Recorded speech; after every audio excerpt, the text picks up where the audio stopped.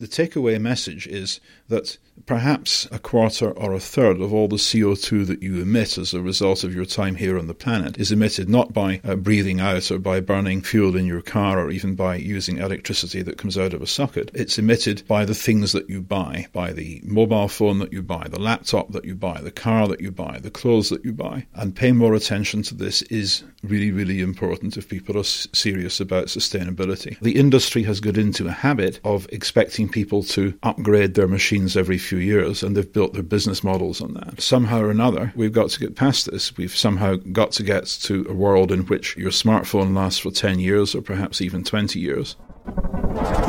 Welcome to Restart Radio. I'm Dave Pickering, and I make a monthly podcast for the Restart Project. The Restart Project is a London-based charity and social enterprise whose mission is to spark reflection and change in our relationship with gadgets. In 2020, mobile phones are an integral and constant part of our lives.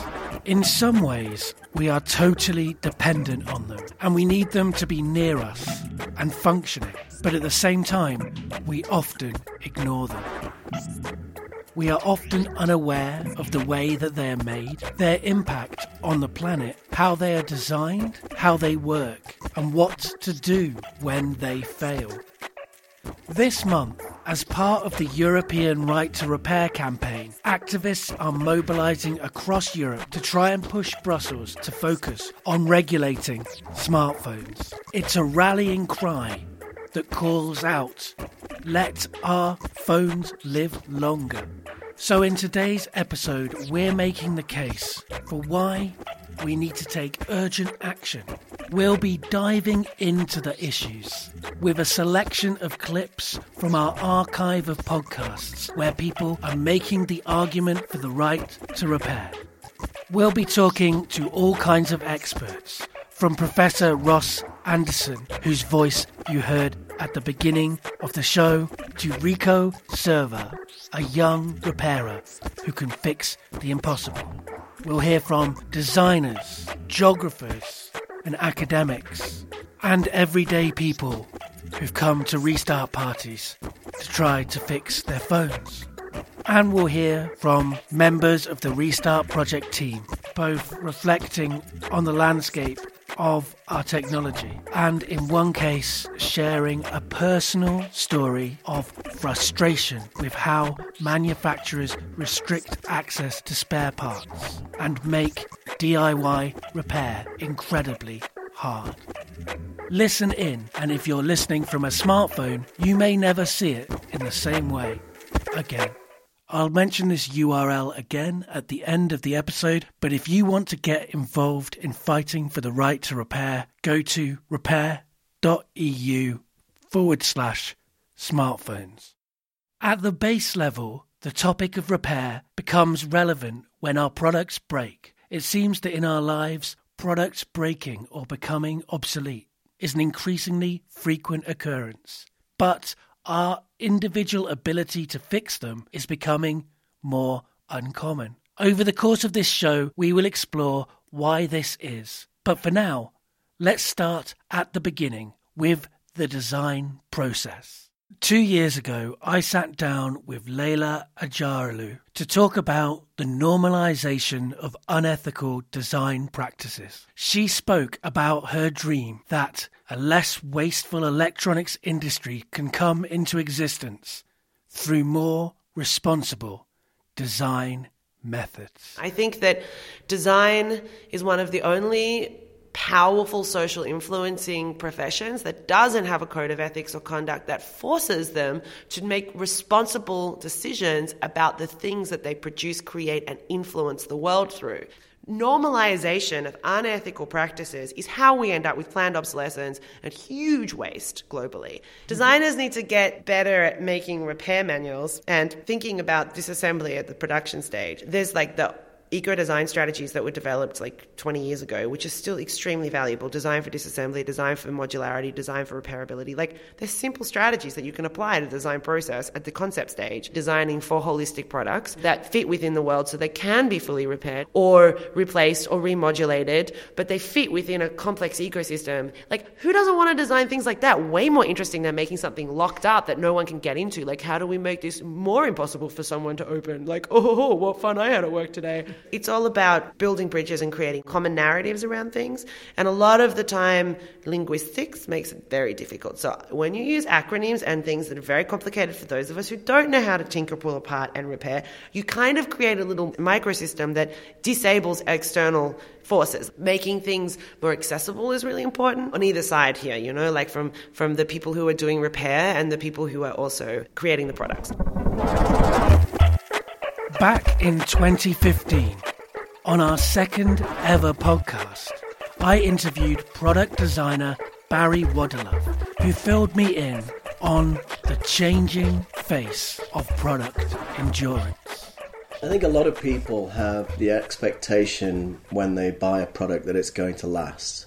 And they think that they're buying something because it's going to make life convenient and more enjoyable for them.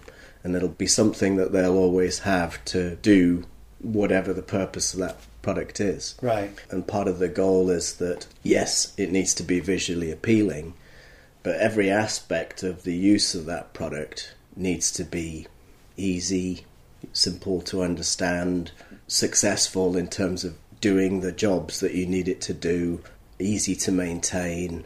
And the likelihood is that if it's all of those things, people will use it more and become more attached to it. I think that there's been an awful lot of design geared to selling products fast. And often it's about, you know, that fleeting moment of the point of purchase and just convincing somebody to take something off a shelf. I know that a lot of people buy products, don't use the product much at all, and then may even throw it away if it becomes redundant in some way. There are many reasons that people throw things away, but it's creating a huge amount of landfill that's a really big problem. And it's not just the problem of landfill, it's the fact that all of those materials and all of that effort that's gone into creating the product is being abandoned, and arguably there's still a lot of value in the actual materials themselves or in the product if it was just fixed or if it was serviced, or if there were ways to keep these products going, then people would have a better relationship with their products, I think. They don't have as much of a connection with products as they used to, so there's less of an inclination to try and keep something. It's a natural progression that people will no longer be willing to be shut out of their products. Yes, we like things to be sleek, but we want to be able to keep those things. It seems that consumer desire for our phones to be sleek has not disappeared. Talking about the miniaturization of mobiles and other consumer electronics in 2016, the Restart team considered the fact that a compromise needs to be made between the aesthetics and the functionality of our smartphones. An issue that still hinders our individual ability to understand and repair our devices.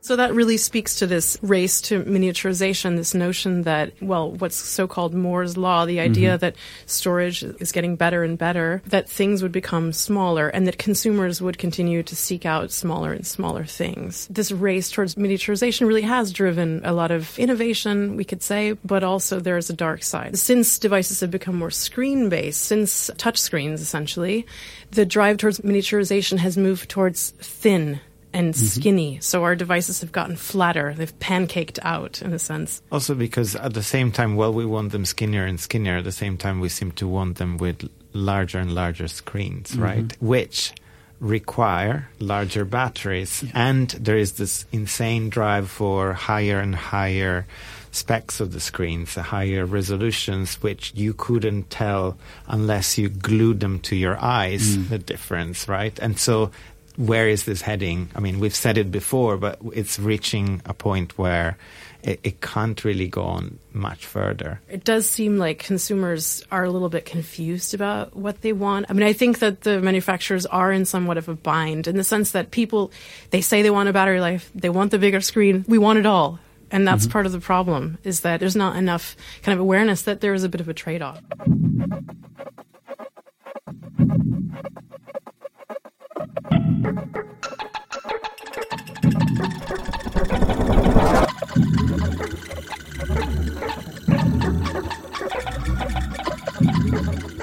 Since that discussion took place in 2016, how much has changed in terms of consumer desires and the way that mobiles are being designed and built?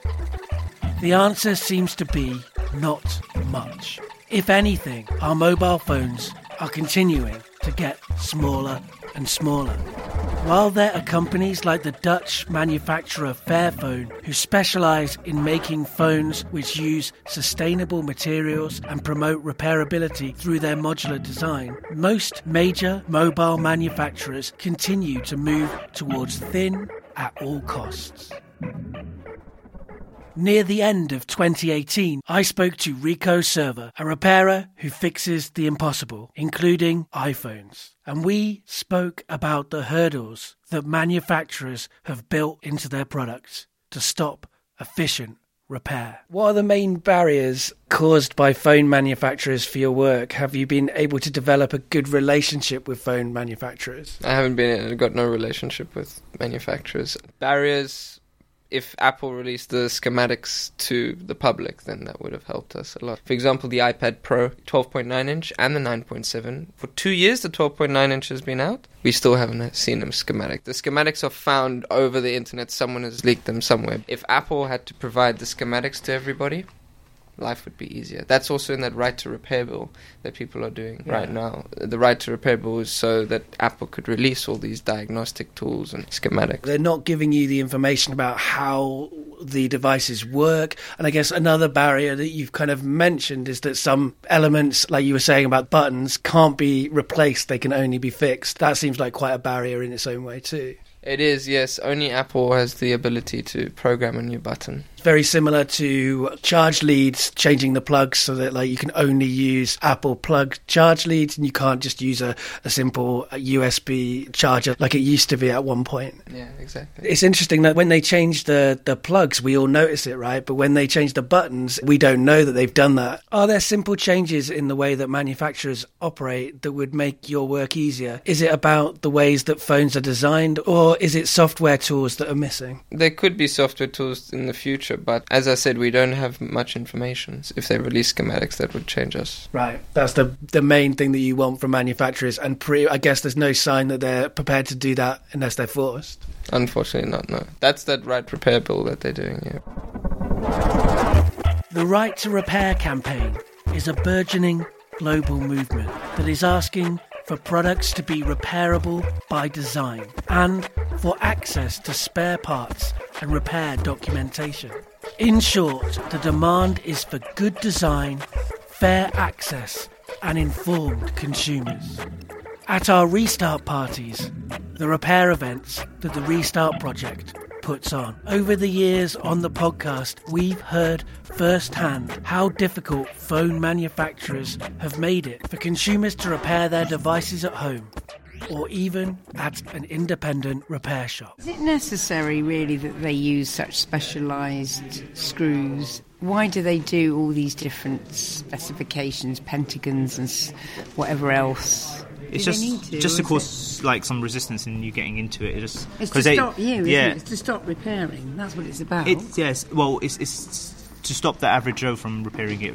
Without proper research, you could potentially damage the But I think you're always taking it at your responsibility, aren't you, once you start opening something? And what's that kind of orange tool for us? So we've got a plunger to help lift the screen up. The only two things that are holding it down are the two pentalobe screws at the bottom. People don't have that, though, do they, at home? I don't think they do have that range of screwdriver heads, and definitely not this plunger thing. I've never seen one of those before, I don't think. It's for taking the screen off a mobile phone, a smartphone. Might not be up to the job. It's just a bit too wide. I mean, that goes to show how specific the tools are, right, for smartphones. That would work for a different smartphone, but not this one. iFixit have their own specific plunger tool that they've created for it, which has plungers on both sides, almost like a pair of pliers with plungers on the end of it that pull them apart. But you can use other sort of plungers. It's just a little bit more tricky. In the early days of the podcast, co-founder of the Restart Project, Ugo, recorded his experience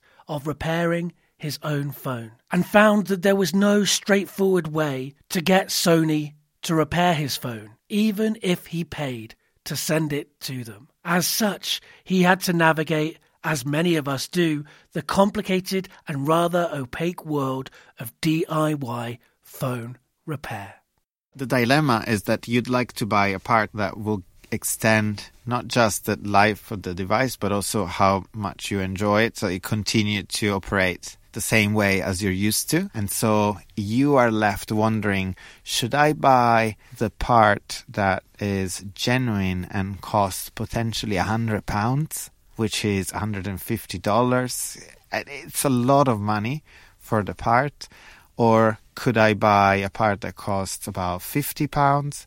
Or should I buy a part that's sold at £25? If you get a part that's not the right part, exact same part, it might be that this affects the battery life of the device, and so you start feeling like the device is not good anymore. So maybe it is worth spending a little bit more to get the right part. But it's the kind of thing that until you try, you can't tell whether you've done the right thing or not. I understand that it's not sustainable for most people to have to go through the lottery of trying to figure out exactly what part to use, and that's why we need to make it easier for people, and we need better standards in a way so that good and tested parts can stand out and providers of them can stand out. But we also need to make sure that when a part is sold, it is sold together with the instructions to mount it. Unless you have access to another phone, you might have to give up. And I can appreciate that people, out of desperation, sometimes might just end up buying a new thing just because they can't find a solution to their problem. It is not only the way that manufacturers build the devices themselves, the hardware, that makes them difficult to repair. It is also the software that is installed on them. Even if your phone doesn't physically break, it is up to the manufacturer to continue updating your software to keep the device running. Ross Anderson, a professor in security engineering at Cambridge University, spoke to us about his frustration with the issue of software obsolescence and how something that should be expected of manufacturers is becoming harder and harder to come by. The issue here is how you can go about signalling to people who are buying products in the shops that a certain product may become useless after 5 years or 10 years. Let me give you an example. I've got a Google Nexus 5X mobile phone, and Google has announced that it's going to stop making security patches available in September this year. Now, that's less than 3 years since I bought it, and I think it's actually rather outrageous that I pay £600 for a product and I get less than 3 years service out of it. In future, I think we need laws which would compel companies to guarantee a certain life cycle and make that clear in the packaging.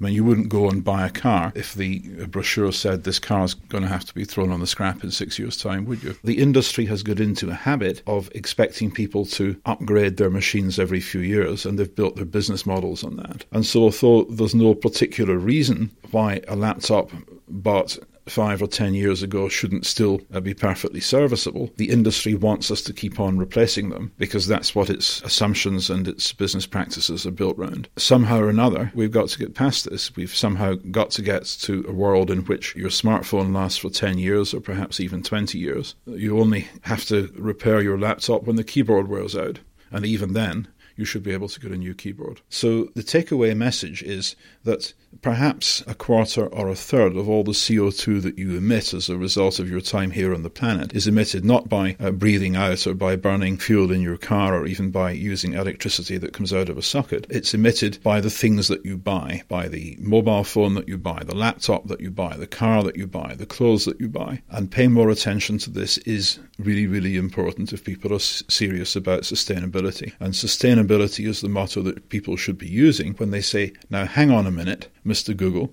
are you seriously telling us that Larry and Sergey don't have enough money, that you can't afford to maintain 3 versions of Android, and so you're going to make my phone obsolete after 2.5 years, despite the fact that it's still working perfectly well? That's the hard question that you should put to Eric Schmidt if you ever run into him in a lift, right? He may talk about how he's making all his data centers green, about he's building a new data center in Finland that will run entirely off hydroelectricity. Yeah, yada, yada, yada. Sure, Eric, we believe that, but what you got to do is you got to keep on shipping patches for Android, not for 3 years, not for 5 years, but for 10 years. Then we'll believe, Mr. Google, that you really actually do care about sustainability.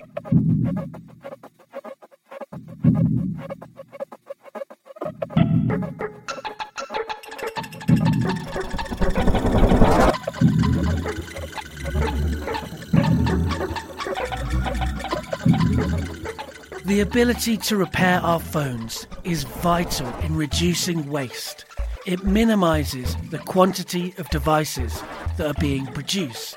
While the supply of new mobile phones seems to be unlimited, with nearly 2 billion sold every year, they contain components that are becoming increasingly scarce. We interviewed Jessica Luth Richter, a circular economy researcher at Lund University, about what our phones are made of and why we need to conserve their components. Can you walk us through what CRMs are contained in those smartphones? Where are they likely to come from? So, like in the screen, we have the indium tin oxide, which is helping to make a touch screen. So anything with a touch screen is going to be using indium and tin, which are critical materials. Other places where you can find it also in the screen are rare earth elements again. And the thing with certain rare earth elements like yttrium, europium, terbium is that they will help make the screen bright and in these colors. And these colors are also important for other applications like your TV. Then to make a smartphone mobile, and to make anything mobile, you need batteries, and you'll find critical materials in the batteries. We maybe have heard about cobalt and cobalt mining as well, so cobalt is in batteries. We hear about lithium a lot, but it's actually not on the EU list, it's on the US list for critical materials. So again, it depends on what the actual supply risk and where different regions are getting the lithium and what they're using it for,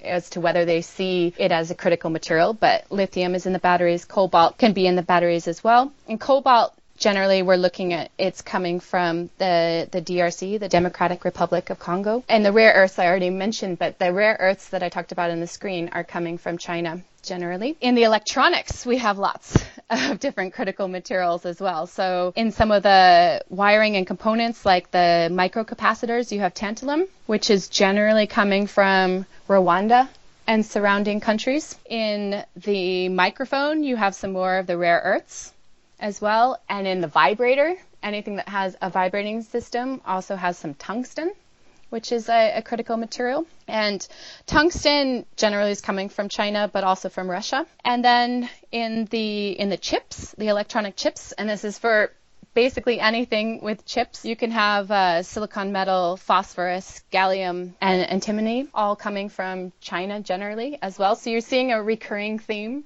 to where things are coming from in terms of critical materials. And even the casing of a phone, you might see magnesium, which can also be a critical material in the list, and also mainly from China. When you consider that these are critical materials and that we're talking about supply may be disrupted and it's hard to get supply from elsewhere, it probably comes as no surprise that there is little recycling of a lot of these materials. There's different reasons for why the recycling rate is so low. There are several issues to it. One is that a lot of these materials, when I went through the materials in a smartphone, they're in different parts of the smartphone in very small amounts. So we have very small amounts of rare earth in the screens. We have very small amounts of rare earths in different parts. What happens when we're recycling is often we're recycling in a way that we are trying to make it convenient. So we're recycling lots of different electronics together. And the recycling process is what they generally do at the moment, at least in the EU, is shredding as a first step, just to get some kind of materials in there and start separating out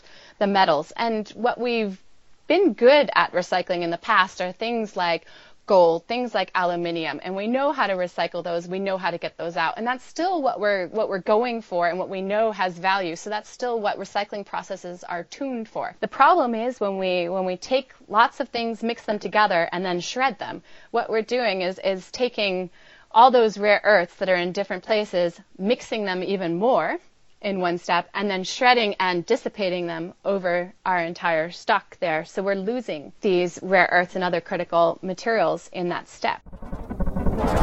It's not only the critical materials used in our smartphones that impacts the planet, it's also their carbon footprint. While we as users may be aware of the carbon we use by charging and using our phone, we aren't as aware of the massive amounts of carbon that go into creating them in the first place. Years ago, Craig Jones explained to me just how important it is to consider the environmental impact that the production of phones have. From my understanding of things, there's a lot more carbon footprint gets created before you get the product than I thought. Yes, you know? Absolutely. Possibly even a lot more than actual use sometimes, I think, depending on what the thing is. Some type of electrical devices, the main carbon footprint hotspot is the production of the materials. So I have in front of me some data for an Apple iPhone 6, and it has here the total carbon footprint to make the iPhone 6, which is 95 kilograms of CO2. And for the iPhone 6, the in-use phase, the in-use energy,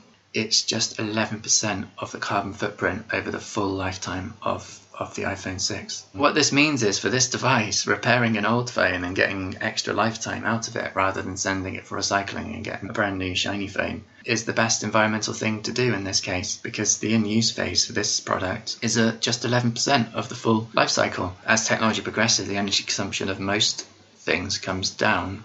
This result here is really interesting because it suggests that it's probably more of a product by product case, but there's many devices out there that even though the new version consumes less energy, it's still worth repairing and using for as long as you can from a carbon footprint perspective, because a really high amount of impact is produced in making the materials and assembling the product and shipping it and getting it into your hands. Actually, when you start to make things really small, there's larger amounts of energy often used to make the lighter materials and the tiny little components and things. So when you start to shrink things down a lot, I think that it can add extra carbon to make that product. This little smartphone in your hand, considering how light its weight is, it's one of the highest carbon footprint things that I assess in my role, in my profession, in my job, if you like. While the overall carbon footprints may have slightly decreased since we talked to Craig, the proportions have remained the same, concentrated in production. With the idea that the carbon footprint of our phones is largely found in the production process in mind, the huge numbers that we produce becomes a really big concern. Without the support from manufacturers to repair our broken electronics easily or even at all, the demand for them increases. Associate Professor in Geography Josh Lepowski acknowledged this in his conversation with me about electronic discards. The fact that it is becoming easier and quicker to mass produce mobiles, which of course is an advantage for the manufacturers, doesn't mean that we should be doing so, and certainly not at such an increasing pace. You would think efficiency would be our savior, as it were, reducing the material and energy footprint of our industrial economies. But the paradox here is that as things become more and more efficient, people or companies or industries that were using less of that material in the past because it was more expensive can now afford to use more because it's cheaper to use it. So as efficiency increases, we get actually increasing aggregate demand. Efficiency is actually a trap that we have to watch out for very carefully. We need to be thinking not solely in terms of efficiency, but sufficiency. How much is enough, right? No matter how much post-consumer recycling we do, that will not do anything to solve where most of the waste from electronics comes from, which is in the mining of the materials and the manufacturing of the objects, before you and I even buy them. Listening back to these episodes, it seems clear that the problems with phones lasting only 2 to 3 years have been evident for years. Many of these interviews should feel dated, but sadly, they all feel pretty current. For all of the innovation and investment that is put into these products, very little of that goes towards helping people and helping the planet. I'm reading this narration off my smartphone, and as much as in many ways I have a love-hate relationship with my phone, a big part of it is love, and I'm absolutely dependent on it, whether I love it or hate it. But that's one phone. For the past couple of years, 2 billion mobiles have been manufactured per year. It's a big business, and our production, use and disposal of these products has a massive impact at scale. Companies will not act out of altruism to change things. So it must be time for us to all take action, which is what Europe is doing now.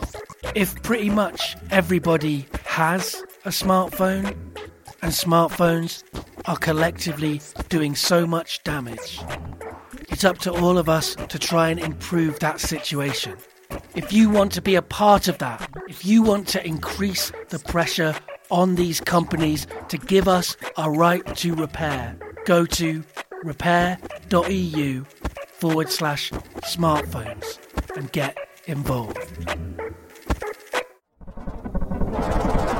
Restart Radio is a show aired on Resonance 104.4 FM and a monthly podcast uploaded to the Restart Project website and found wherever you get your podcasts. As with all episodes of Restart Radio, we'll include links with background information to all of the issues and stories discussed over at therestartproject.org. The music that you've heard in today's episode was made with lasers and repurposed electronics and is a collaboration between Opto Noise and Cassini Sound. And big thanks to Restart's new communications assistant, Holly, who did the research and planning for this episode. And now it's time to pack up the equipment and say goodbye to each other. Goodbye, everybody.